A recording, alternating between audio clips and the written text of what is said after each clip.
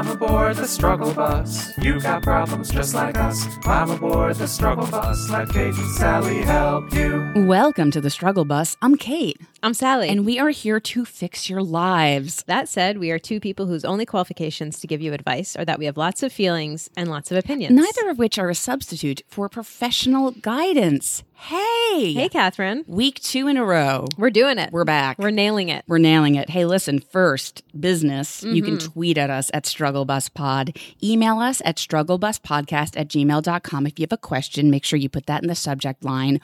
Or if you'd like to join our secret Facebook group, you can do that also by emailing strugglebuspodcast@gmail.com. But send a separate email and in the subject line, say, please add us to the group.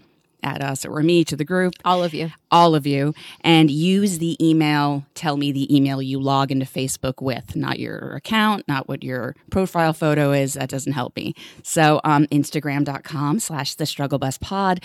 Use the hashtag StrugglePodBuds420 to find a struggle buddy.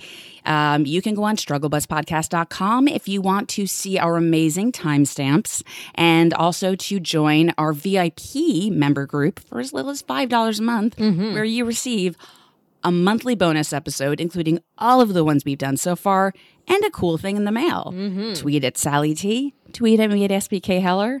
I think that's all it. Yeah, you just fucking out of the gate. Like as if I were a professional. Set them up, knocked them down. Knock them down. Love it. Shall we get to opening Jibber Jabber? Why not? Let's do it. So, opening Jibber Jabber, Sally, do you want to go first? Because it looks really positive. Yeah, I'll go first. Or not, I don't know. No, it's positive. So, Catherine, the rumors are true. When you have health things happen that are scary, and then it turns out that you're fine, but people like flock to your side anyway to like take care of you, it makes you feel really grateful. Yeah. You feel grateful for your health, and you feel grateful for the people who care about you. And it's been like a roller coaster for me. I'm fine. No one worry. But you know, when you have to have something ripped out of you, then you got to go to the doctor a bunch after that. And then there's tests, and it's just like a whole thing. And but for those not up to speed, you had an appendectomy. Yeah. For those of you like, what's got taken out of you? For those of you who haven't been following my tweets, you should. You should. So like, I don't know, I'm a bit of a catastrophic thinker under the best of circumstances. So when you take a bunch of tests, like pictures of the inside of my body and bodily fluids, to be like, we're just going to go ahead and make sure that like nothing terrible is happening inside you. And then you make me like wait around for the results. Like I'm going to do a little panic thinking. I'm going to plan my own funeral maybe. And like, what else will they find? Exactly. Right? Yeah. Because when I initially was getting the CAT scan to see if I had appendicitis, I was like, they're not going to find anything. It's going to be fine. And then they were like, we're going to need to take this out. And so that like destroyed my they're not going to find anything scenario. The point is, this shit is really scary. And it's really nice to just be okay. And it's like, also when you get older, I don't know if you guys know this, but I'm 39. Like, there's a point at which like you stop being so young that it would be really unlikely for something to be terribly wrong with you, And as you get older, you're like, oh, I'm at the age where they're actually, when you tell them a symptom, they're going to be like, oh, we're just going to really quick like screen you for some scary shit because it's like not impossible. I am still adjusting to that.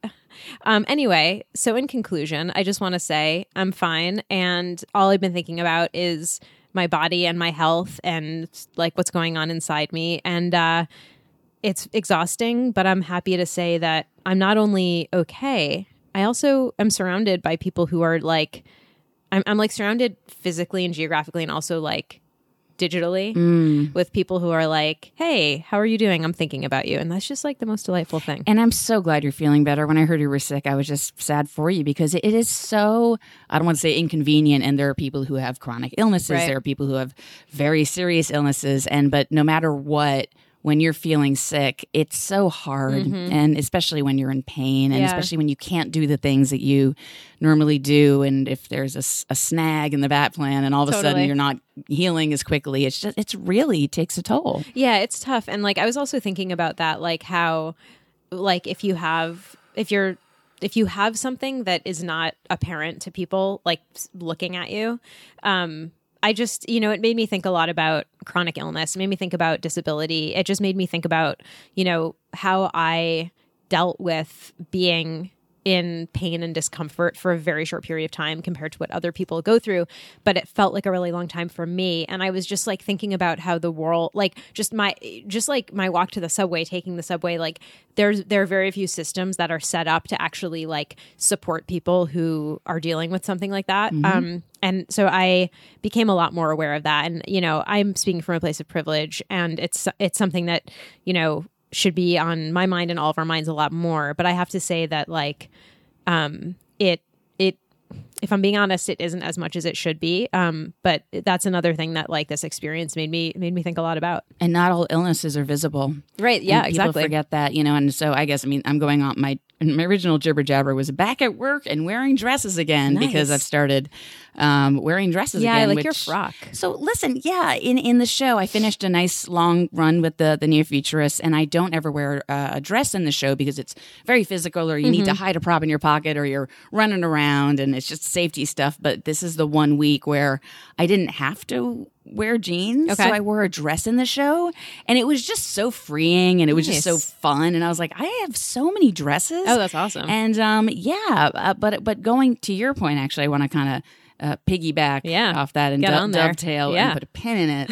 and whatever else corporate people say. Circle back right to it. Circle right back. I went through a really, really rough couple weeks, and as you know, I wasn't even able to do the show, which made me so sad. But oh my goodness, I wouldn't wish what I'm going through on anyone. And I know a lot of people go through something similar, breakup stuff, relationship problems, but oh my God, out of the woodwork, all my friends, strangers, well, not strangers, that's weird, but like people online, like my best friends, my new friends, my theater company, my clients, my coworkers, like everyone was just, what do you need? What do you need? And it's not that I don't know how loved I am, or like I don't know that I have a really wonderful community, but I hate having to rely on it. But I feel so much love around me, and I'm seeing it more and more of like, wow, I can really do anything I want today. I could meet a friend in a second. I could just,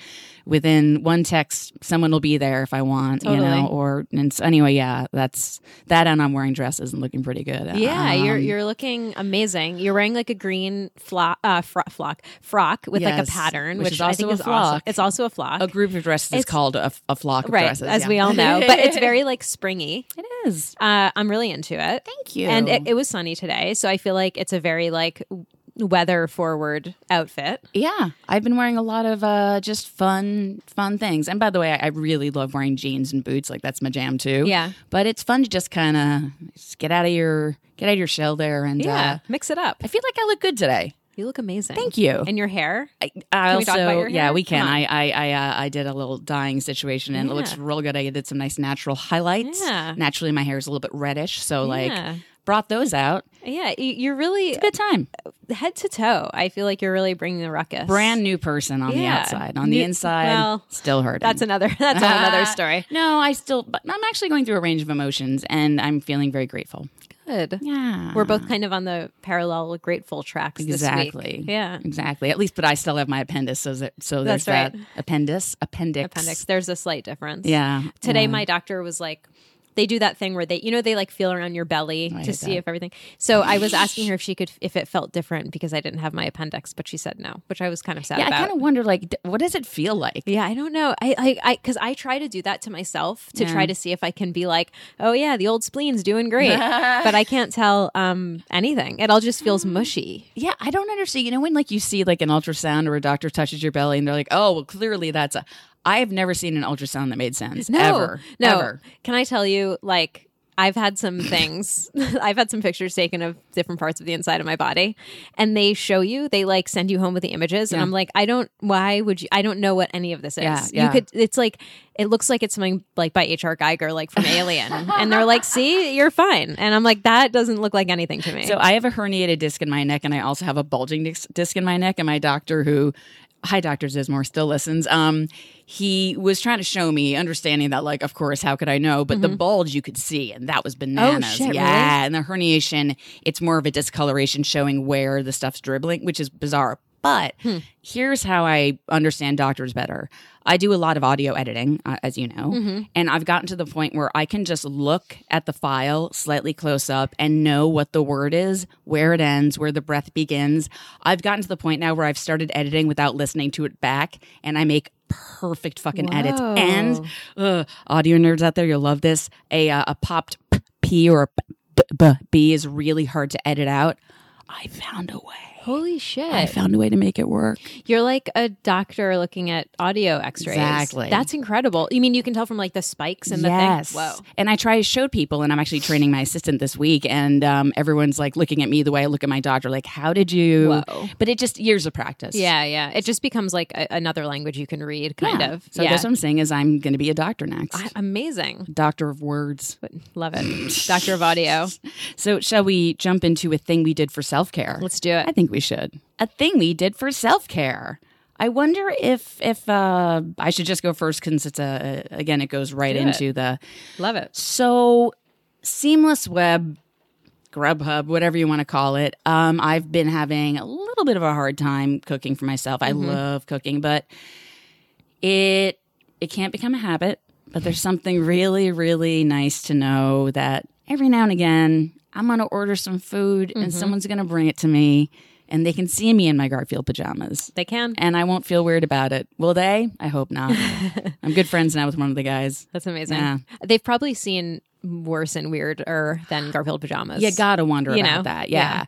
Secondly, I have been, obviously going to my therapist, but I also paid a visit to my trusty old psychiatrist, which I check in with, and got some medication that is helping me through, and it's working. Nice. And so all these things I preach on the show of like, you should do this, you should do that, but it was brought to my attention by my mother that you got to make this your number one priority today. I don't care how busy you are.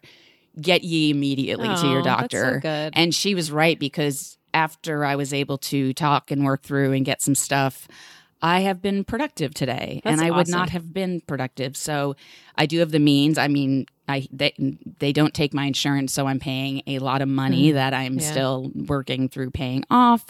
It is very hard. It's a very privileged place. I cannot stress that enough. And to find a good one is also very hard. Yeah. But if you do have the means, if you're at a school where they have a health services program or any sort of thing, just know that the I'm too tired, I'm too busy, I can't get out of bed thing, unfortunately, you need something to help you do all those things. Totally. And if you can, make that the first thing on your list, even if you're on a train to 59th Street sobbing the entire way there. Yeah. Because that happened this morning. Sob your way to your therapist. Yeah. Been there, done that. Yeah, but it really made a difference, and it puts things in perspective, and it helps your brain put things in perspective and start to heal and move, and I'm not going to get too much into going on with what happened, but there's still things that are being discussed, and that's still personal stuff, but I'm feeling not optimistic per se, but more like I feel like no matter what, I'm moving forward. Good. And Yeah. so that's Seamless and psychiatrists. They should make psychiatrists on Seamless. That would be amazing. I believe that's called the doctor's call. Oh, yeah, true. But a I house don't call. know. But also they bring you food. Like that would be really, That would be amazing. right? Two great tastes that taste great together. Seems psychiatrist. Yeah, there it is. Rolls off the tongue. Psychiatrist.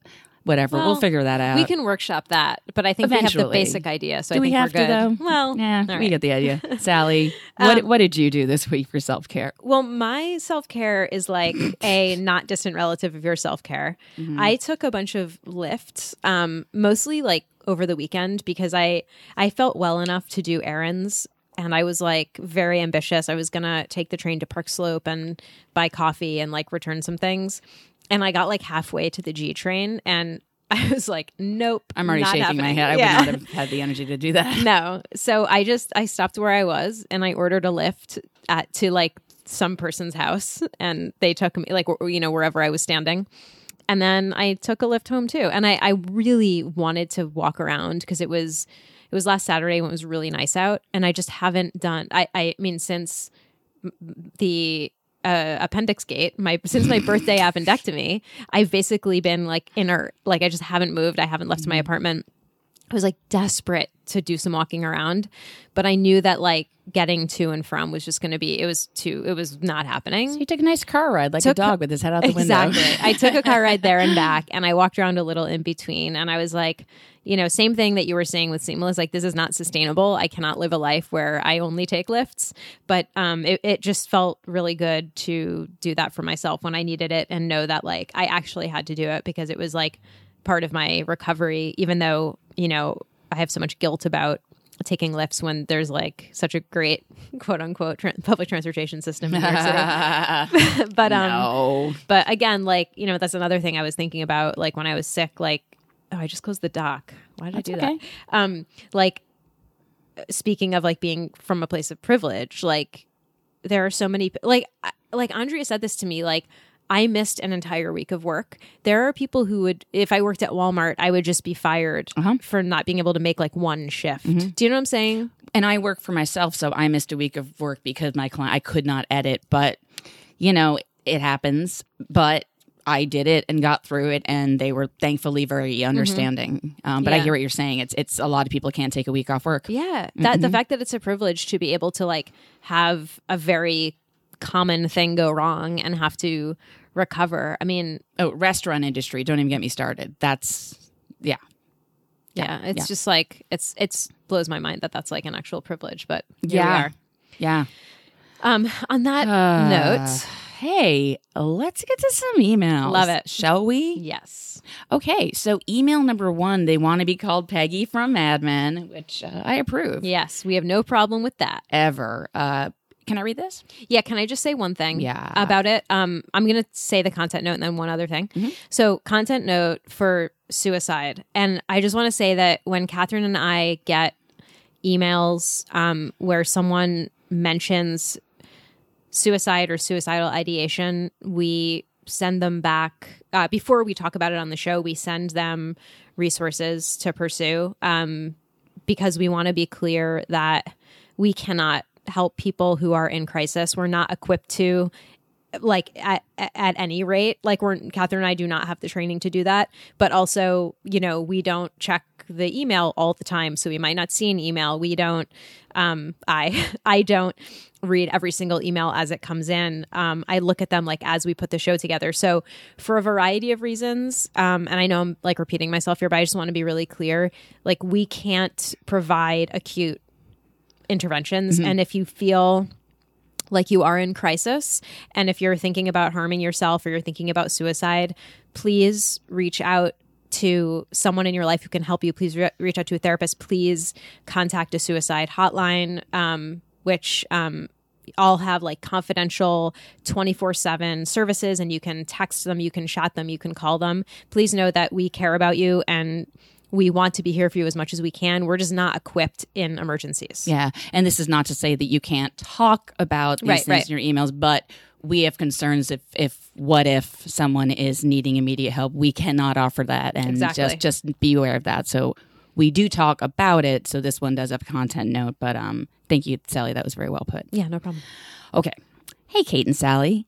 I'm in my late 30s, have a happy and healthy 2-year-old son, but kind of very clueless husband, job that is stressful but fulfilling, some pastimes that I enjoy, and some friends. With all of these good things in my life, I'm still feeling hopeless and overwhelmed. I can't get it out of my head that I'm not cut out to manage the life that I've built for myself. I constantly feel like I'm failing everyone. I worry about losing my job. I worry about not being a good mom, wife, friend, daughter, sister. I worry about my body and feel unworthy. I worry about things that are so weird, like our home being destroyed somehow, or things I see on the news like solar radiation or gun violence. All of this insecurity's gotten worse since the birth of my son. I had a traumatic birth experience and feel that I've not yet recovered from the C-section surgery physically or mentally or emotionally. I went back to work after my year of maternity leave, and I've been spiraling into a bigger mess for the past 14 months.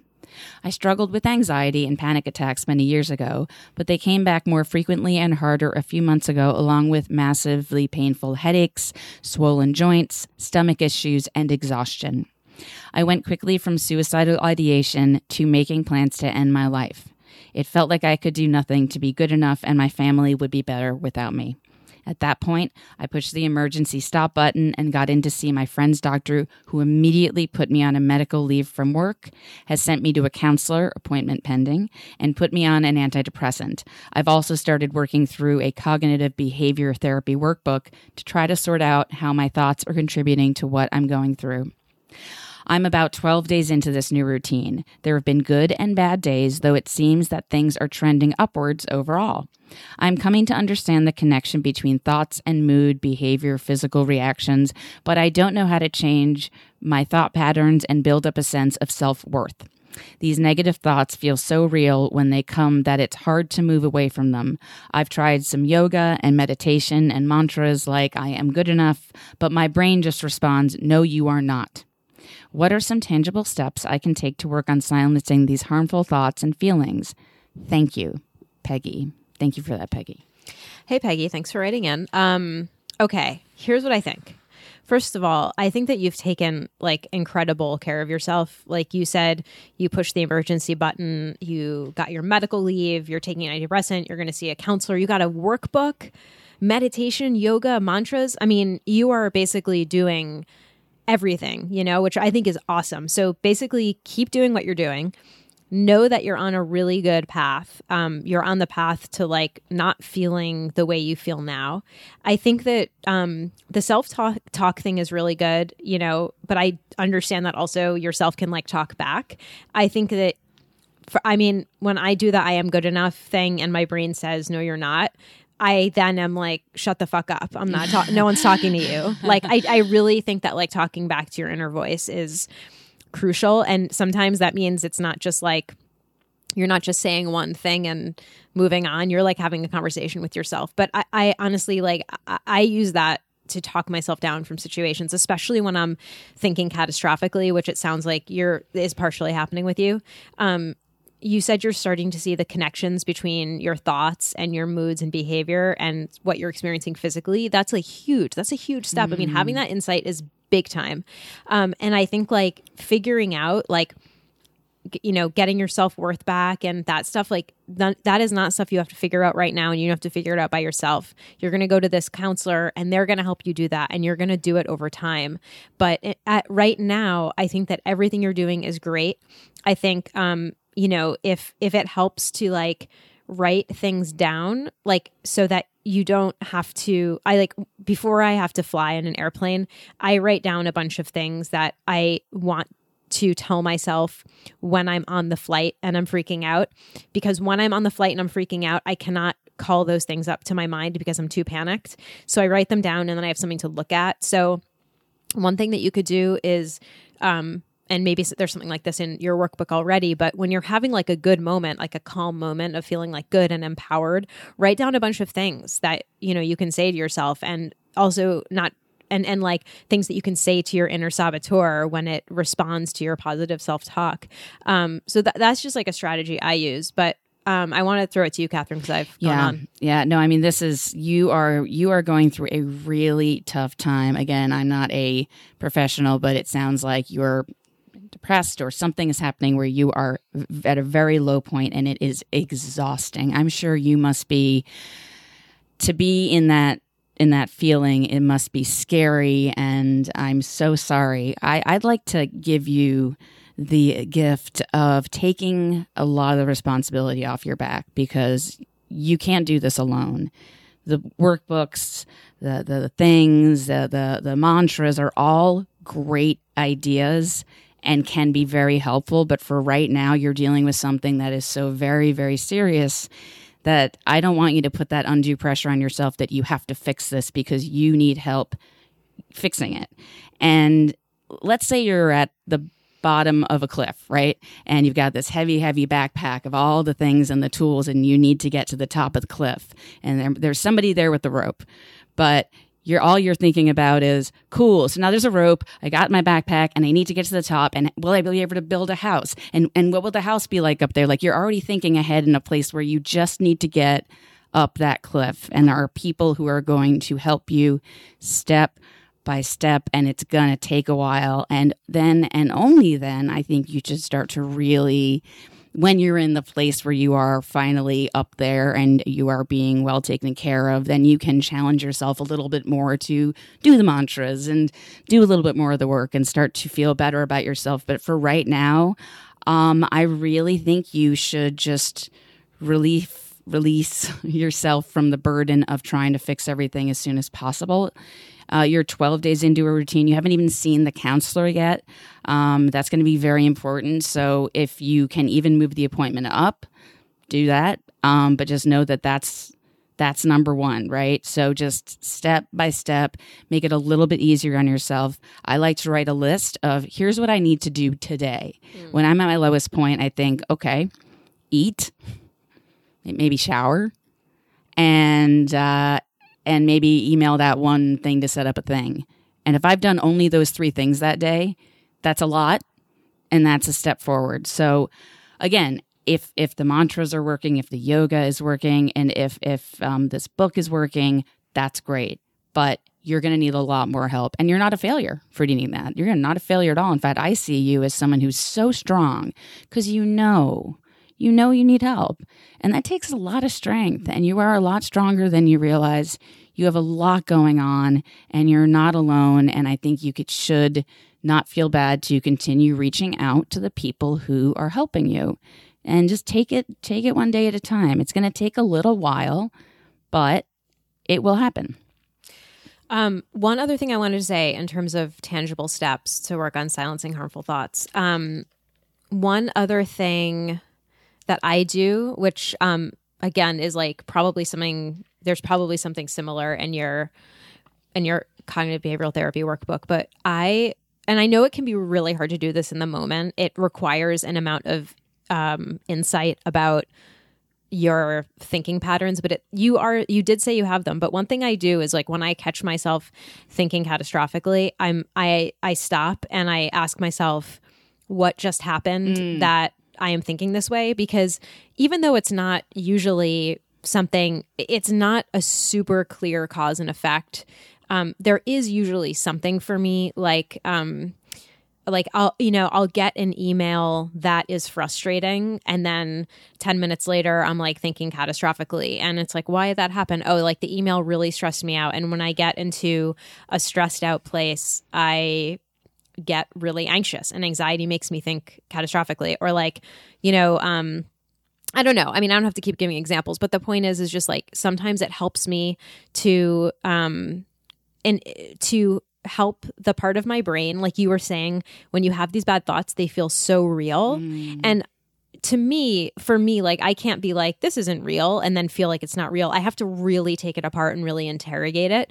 And so part of what helps me do that is if I figure out what preceded my catastrophic thinking, and like what came before it, what could have led to it, what could have contributed to it. Sometimes it might even be that, like, the day before I had a bad dream, or like the day before I got into an argument with someone, or whatever. It can be anything. And then thinking about, like, okay, like, why am I having this particular thought? And for me, like, my catastrophic thinking, which I don't mean to put that on you because you didn't use that phrase, it's just that it sounds like what I call catastrophic thinking.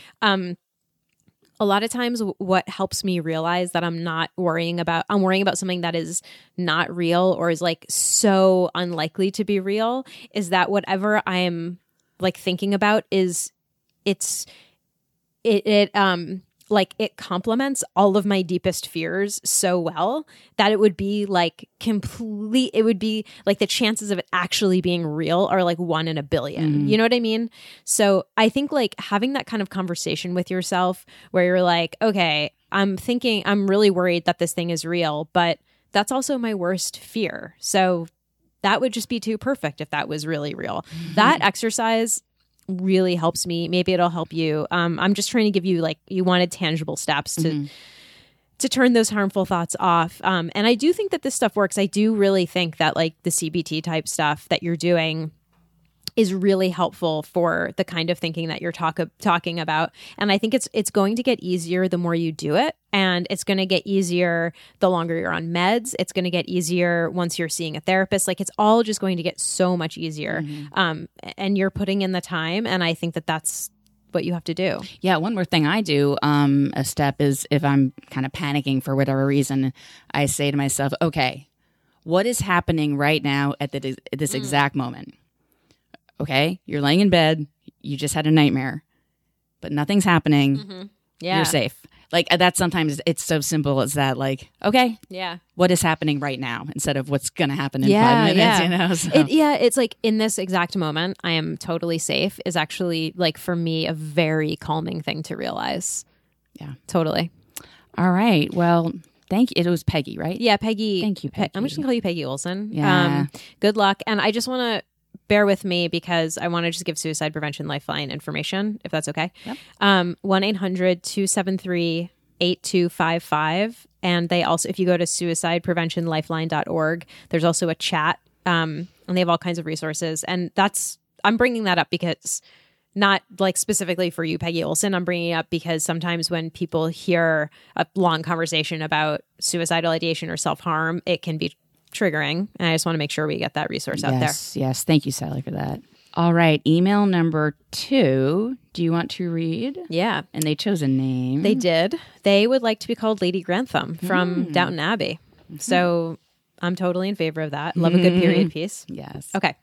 Dear Kate and Sally, I grew up in Orange County, California, which, if you know anything about, is not known for its inclusivity. While I did grow up in the northern parts of the county, where it is much more diverse, I have still retained problematic ideologies of colorblindness. I have recently been putting myself in spaces where I can explore my ethnic identity and my womanhood, giving me a certain sense of empowerment and coming home. This being said, I know I am privileged in many aspects. Able-bodied, racially preferred to other communities of color as an Asian due to the model minority myth, straight middle class. I currently work in diversity and inclusion work on a college campus. However, I have realized that outside of my own devotion to Asian and Pacific Islander issues and feminism, I'm not really much of an ally for other communities and issues. I feel more authentic to those issues because they concern me directly. As a result, I am honestly terrified of being a performative advocate when it comes to other social justice issues outside of my identities, i.e. issues that concern the Black and Latinx communities, the LGBTQ plus communities, people with disabilities. Since I will be working with students, I know they can sniff bullshit a mile away, and it isn't fair to students to regurgitate social justice messages at them if we're not really practicing it. Furthermore, I have kept my diversity and inclusion work generally separate from my family life, in large part because I am scared. Although I am full Asian by blood, I was raised in the United States and my adoptive dad is white. My family is already sort of weirded out by my desire to learn our native language again and attending race and diversity conferences. Furthermore, I feel like my work is distancing me from my dad, who I love very much. I see a therapist regularly for a recent painful breakup. However, when I bring up these issues with her, she just sort of glosses over them. I still really like her as a therapist, but I wish more people in the mental health field were trained with a social justice lens so I could figure out how to do that myself. My question, how do you all manage recognizing your privileges but staying level-headed and not getting caught in a shame vortex? How do you prevent yourself from wanting gold stars every time you do a good social justice thing? The need for validation is something else I'm exploring in therapy. What are actionable strategies to move from being a performative advocate to an actual one? Thank you for your thoughts. I love your podcast, Lady Grantham. This is such a wonderful, wonderful topic, and I'm really glad you brought this up because I learn new things every day myself. And just a reminder, ally is a verb and not a noun. And I think it is important that you're asking these questions. For me, I find that listening and reading is everything. And as far as expecting the gold stars, I mean, I think I used to feel that way times like, ooh, I did a good thing. But now it's more like people are dying who, and it's very serious. So if you get a gold star out of saying the right thing, just know that that's the way everyone should be. And these things are all very serious. You just heard about the story about the Starbucks, the two guys. And I'm learning a lot from listening to other people. I have attended some training sessions done by people, like Copwatch, as an example, was actually very, very helpful for me to learn about, how can a white person help out in a situation, things like that.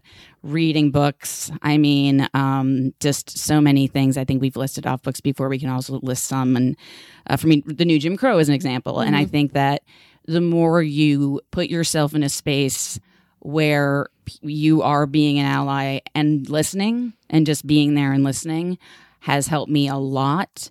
And also just know that you're going to continue to say the wrong thing sometimes, and just acknowledge it, learn from it, and don't overly apologize, because that's taken way more time out of everyone's schedule. If you're like, no, I'm so sorry. It's like, I still continue to occasionally say a thing that I'm like, God damn it. Okay. That was insensitive. I am sorry.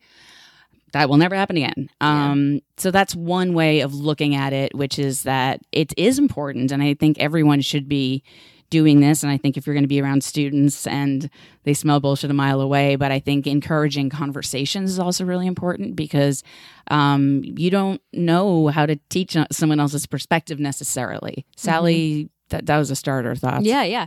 I think everything Catherine said is, I agree with. I think that, I think that everyone has issues that feel closer to their hearts than other issues. And I think that that's like totally okay. I think, though, what has helped me is really truly like understanding intersectionality and understanding how social justice, how all marginalized communities are suffering in ways that are linked. Even though there are some people who carry multiple identities and that makes them increasingly more marginalized than someone else.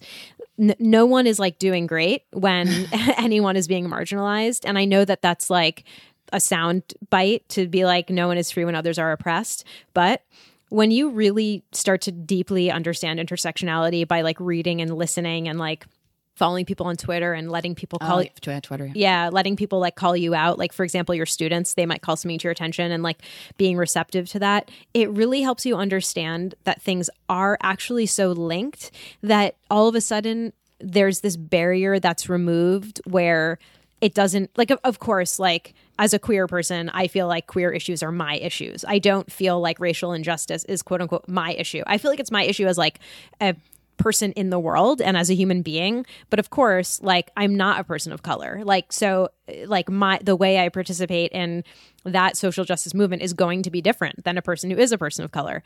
But I feel like when you really understand intersectionality in a deep way, you no longer distance yourself from things. And I do think it requires like learning about those movements and learning about the conversations people in those movements are having. Like, you can't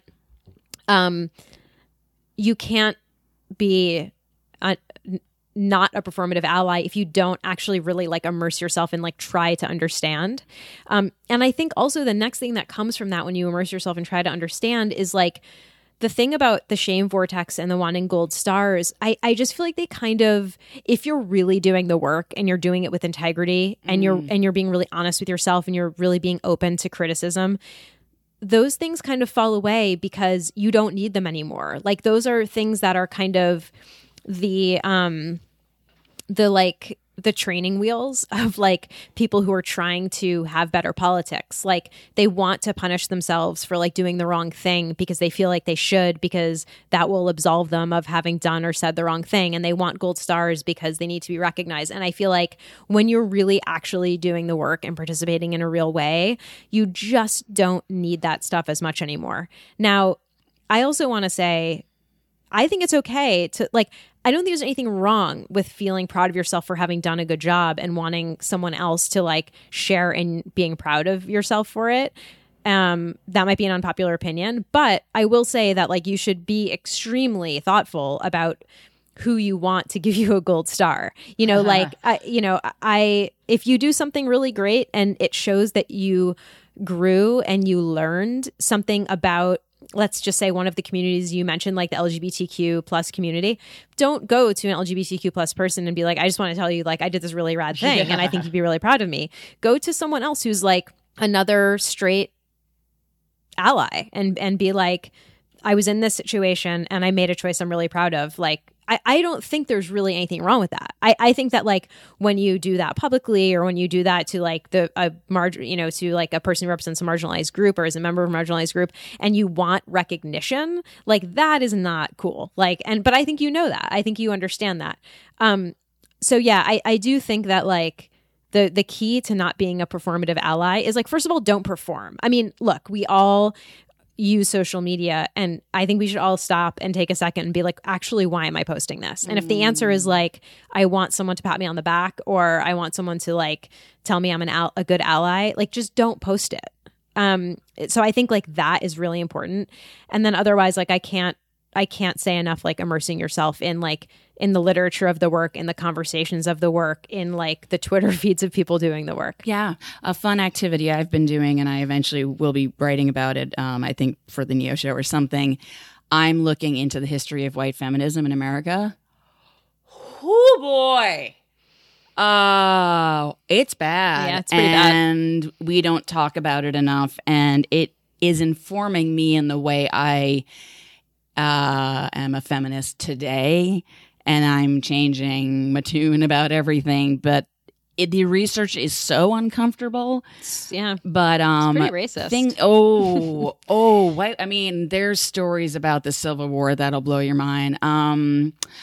But, and I don't say this to be a self-hating white woman. I say this that going forward, is if I want to be a feminist in a way that helps, I need to know what our history is. Yeah. We need to be accountable for what this country did, and that has taught me a lot. And going back to the performative thing, actually, I did not tell anyone this because I didn't want to be like, I'm a hero, but I did tell this to another white person. I was in the car with them, and we were talking about, as white people, what do we do? What do we do? And he was sort of like, I don't know what to do when I see a cop and this and that. So I told him about, again, I keep talking about the cop watch training, but it really, really helped me. And that morning, the situation happened. So long story short, cop watch is a way to say, hey, white people, if you want to help when you see a black person being harassed by a cop, physically your presence, without being threatening, don't try to be a hero.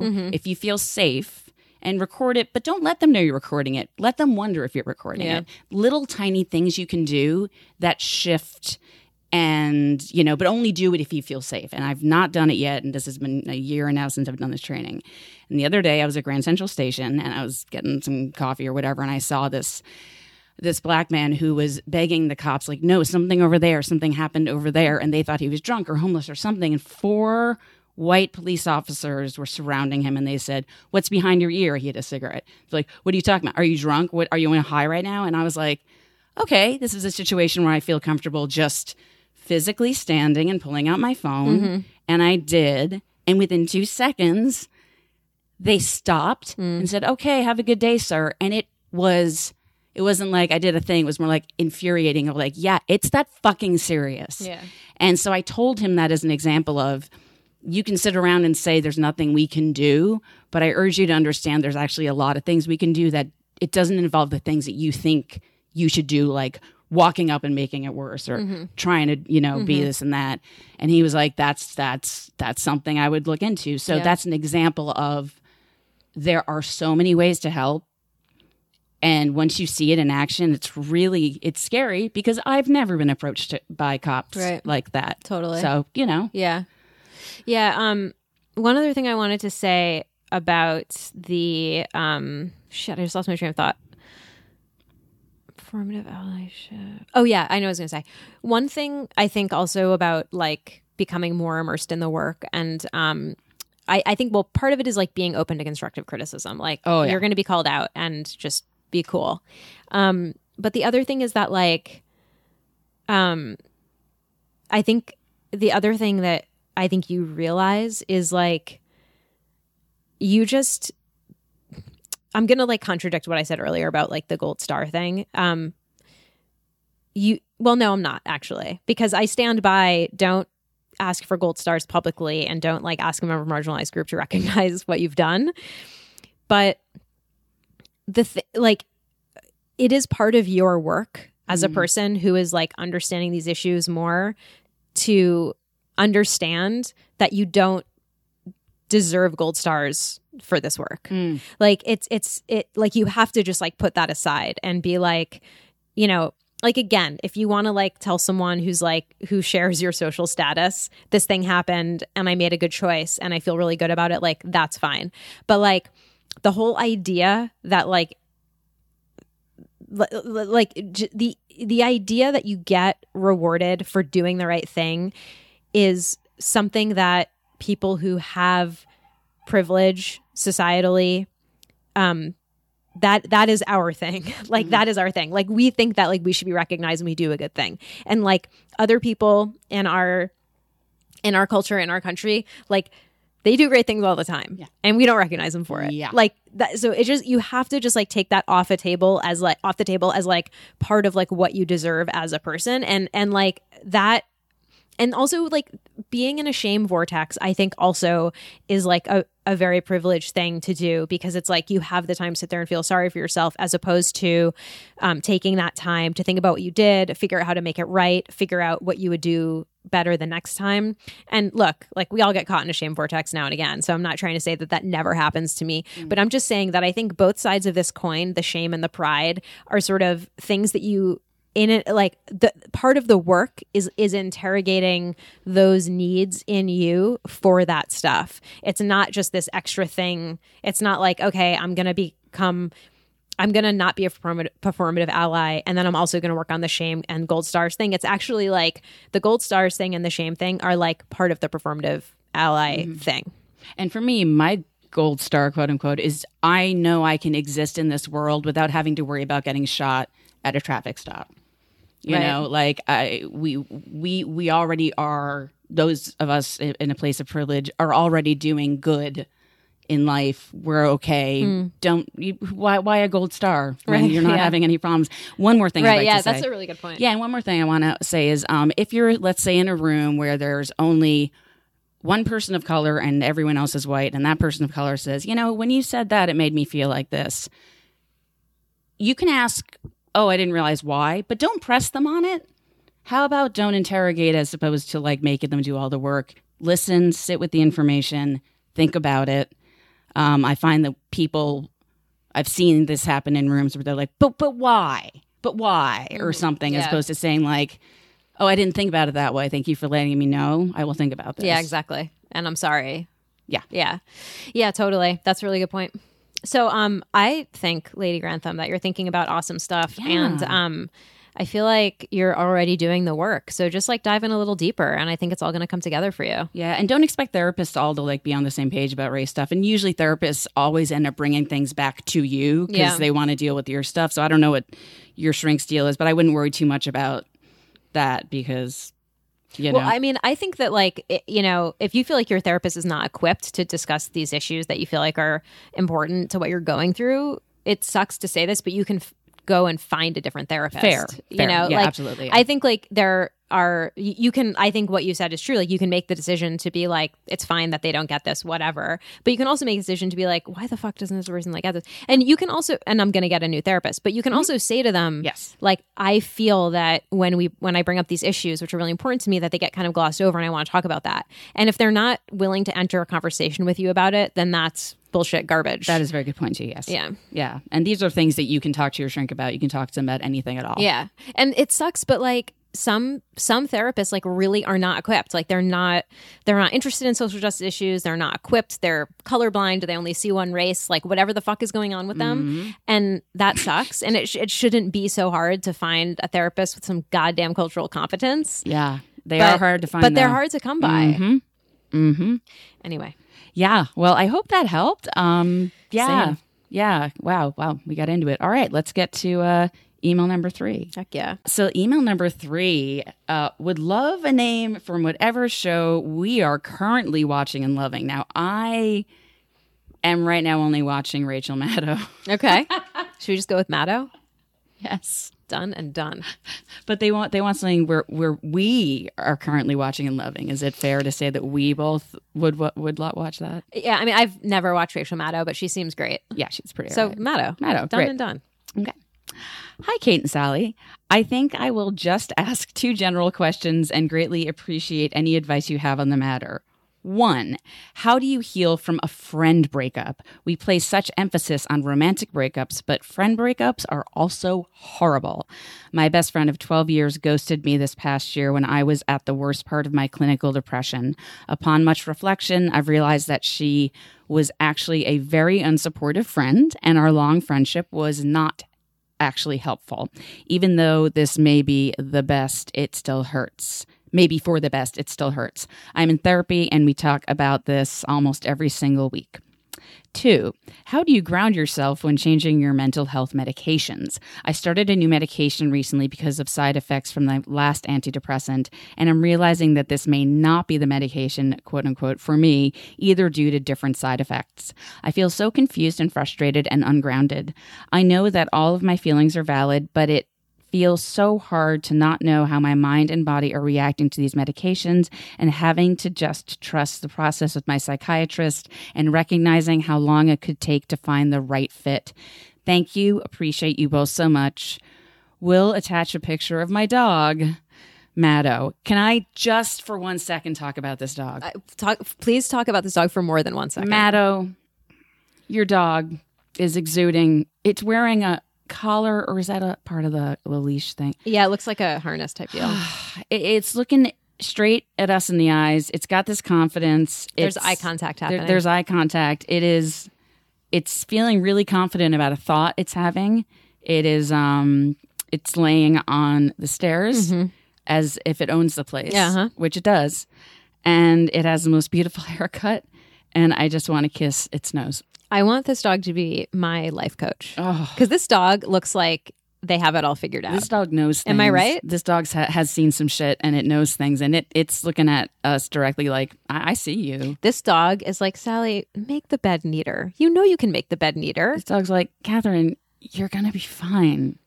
Just pet me. You're going to be fine. We're all going to be fine. And I know it because this dog is looking me right in the eyes. Dead in the eyes.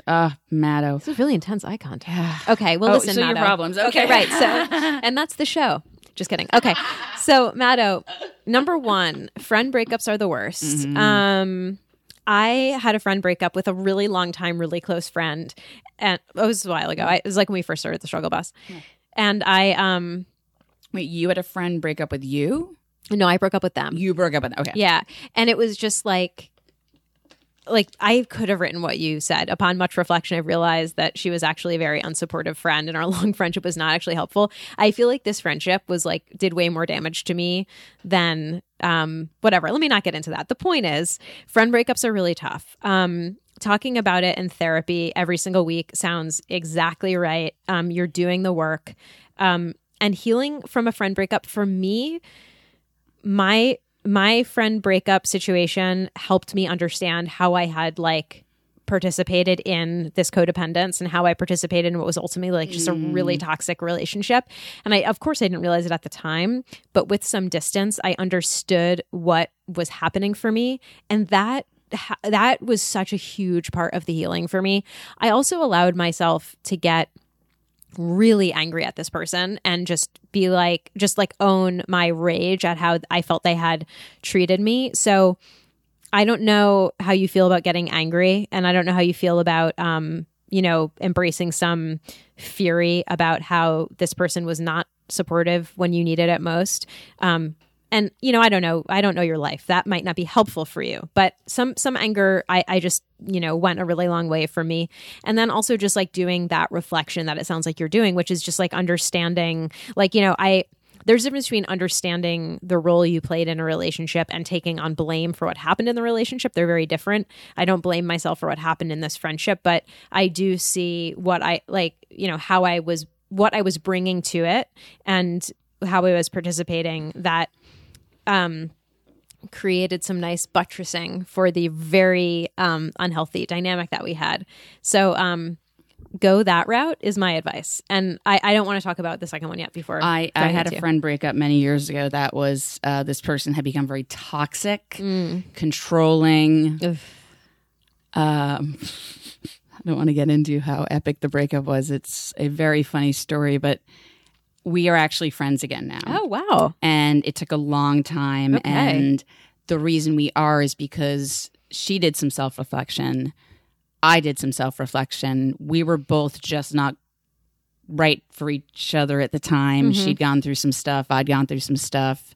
We were being mean to each other.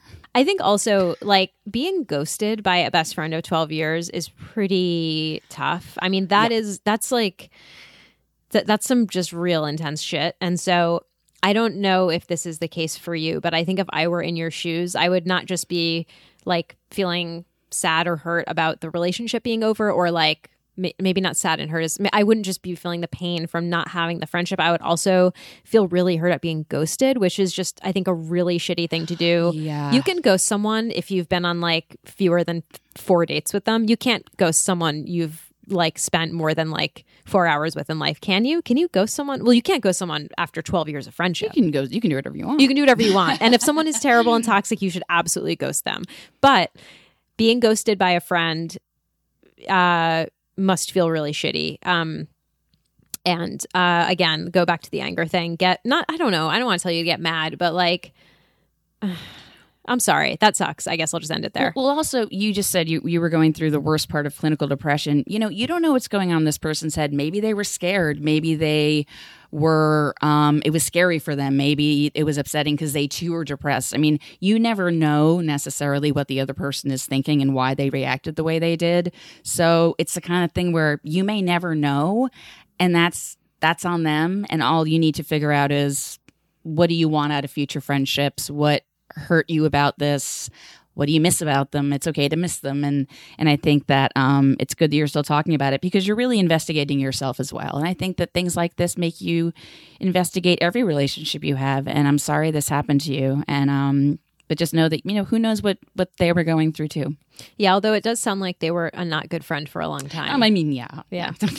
Okay, so should we answer the second question? Yeah, and I don't know if I said she, and I don't know if it was a she, so I apologize. But the friend. She was very. Yeah. They said she. Okay, yeah. How do you ground yourself when changing your mental health medications? Yeah, this is a tough one. I'm going. Yeah, you should start. It's easy for me, sure. actually. Okay. Having been through I was on something years ago, and it took me a long time, because a lot of people don't know is it takes months for things to kick in sometimes. You never know what the side effects are going to be. You never know if it works. And then if it doesn't work, you got to wean off it and try something else. But knowing that in advance, when you do find the right one, it is really, really great. So just be aware that all of your feelings are valid. Check in with your doctor, check in with your friends who you want to share with, and just make sure your doctor knows all the side effects you're having, because there could be a side effect where it's like, ooh, I can already tell that's not good. So it's going to be a constant check-in with your psychiatrist. And it's tough because some side effects are worth it. The one I found I was on for a long time did have side effects. I was on for 4 years, but the side effects were worth it at the time. So, you know, it really is like just, I don't want to say it's like dating. It's just trying out things, but just know that the reason it takes so long is because it sometimes takes a while for you to get in the system. But when you do find the right one, it's really, really helpful and worth it. But it will take some time. Yeah. Sally? Yeah, I was going to say I think that one thing you could do is you can say to your psychiatrist, like, I really need you to tell me that we're going to find something soon, because I hate the way I feel, and this is very frustrating for me. I think it's like totally fine to say that. And I think any psychiatrist would be fine with like you giving them a call to like talk through that. Another thing to do is like, this is an exercise that might sound kind of annoying to do, but I'll say it anyway. Think about like just every day you're closer to finding the thing that works for you. Yeah. And that's like a big deal, because think about how you felt. Well, I don't know how you felt, but like, I'm just going to guess, like, think about how you felt before you had like sought an intervention for the way you were feeling. Like, the fact that you even are on a path to getting this figured out is so good. And every day that goes by, you're a day closer to finding the right thing. Another thing I will say is like, I think it is very difficult. I'm like just going to project onto you real quick, if that's okay, which is that when I was going through when I had appendicitis and then I got the old appendix yanked out, I was like saying to Andrea, like, I know that this is temporary and I'm going to feel better soon. And I know that like, next week I won't feel this bad, but I just really need you to listen to me talk about how bad I feel right now. And it was everything from like before it was diagnosed and I was in a lot of pain to like when I was like talking to her ad nauseum about being scared about the surgery to like during my recovery when I was like, really, really frustrated. And it's like everything you said. It's so hard to not know when your body and your mind are going to feel the right way. And that all you have to do, like what you need to do is just like sit through it and like wait for it to get better.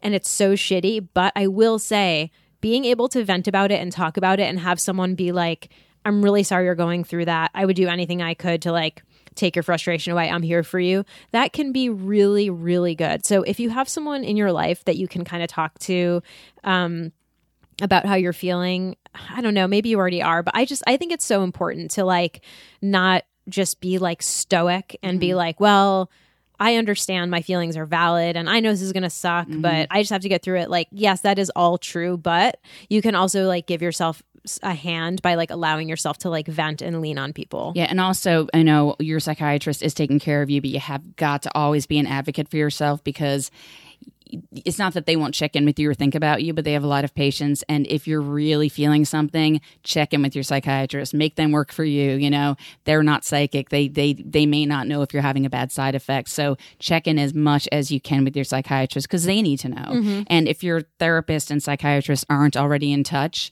it's not a bad idea to have them in touch in case your therapist notices a change and then will, give them permission to talk if you trust that. That's a really good way to get a team together so that if your shrink notices one thing and your psychiatrist doesn't or vice versa, it helps to have them communicate. Yeah. If you feel comfortable. That's like such a good point. Like my pattern sometimes with like healthcare providers is to like assume that they know that I'm really frustrated or assume that like they know I am really, really worried. But sometimes it's a matter of them knowing and then they'll like be responsive. Yes. So if you haven't already, shared this with them, put them in touch.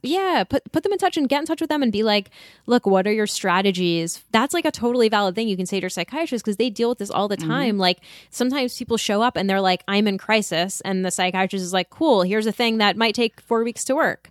So they're used to helping people like with those strategies. So, definitely talk to them about that.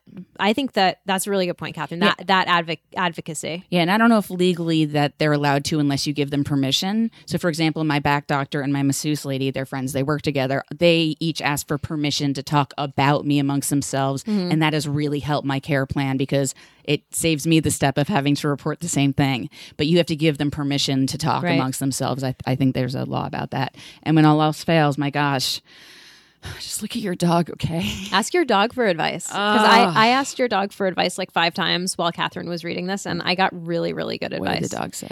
The dog was just like, Sally, it's going to be okay, but you have to keep practicing self-care. Yeah. You do have to make the bed a little neater. I know it's quicker to make it messier, but you feel better when it's neater.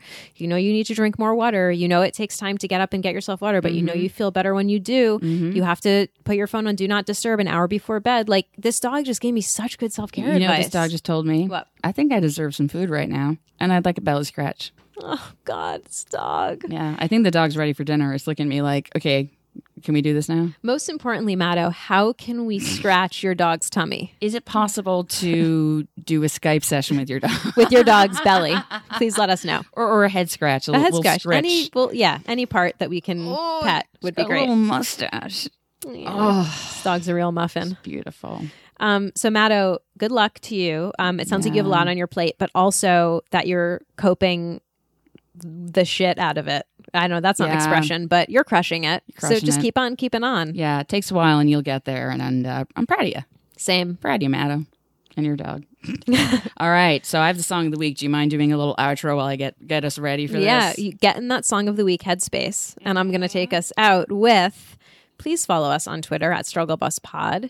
Email us at strugglebuspodcast@gmail.com. You can email us there to ask us a question or to request to be added to the secret Facebook group. Please provide us with the email you use to sign into Facebook. Follow us on Instagram at the StruggleBusPod. Use the hashtag StrugglePodBuds420. Follow Catherine at SPK Heller. Follow me at Sally T. Catherine, tell me about the old song of the week. You guys, listen, you know how things age and time, and they are sexist. And, you know, some songs have things in them like never trust a big butt and a smile. And then they talk about how me and the crew used to do her. Right. Oh, yeah. You know, damn. kind of like how, you know, the WB actually puts warnings ahead of their cartoons, like, hey, heads up, these cartoons have racist images, because back in the day. Oh, really? Yeah, they do. But apparently the Simpsons can't do the same thing with the Apu character, because they're like, fuck them. Anyway, but this song is great to dance to when you're really feeling it. So the lyrics, problematic. Okay. The song, perfect. Belle Biv DeVoe, Poison. Done and done. That's right. I love it. It's one of my favorite songs. Don't you ever play it at a wedding, because I will clear the dance floor Nice. with my moves. I hope you enjoyed this song. So, hey, thank you so much for listening. I'm Kate. I'm Sally. Bye. Bye. That girl is poison.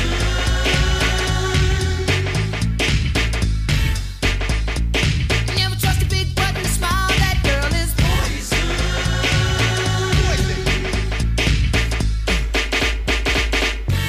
If I were you, I'd take precaution before I step to meet my girl.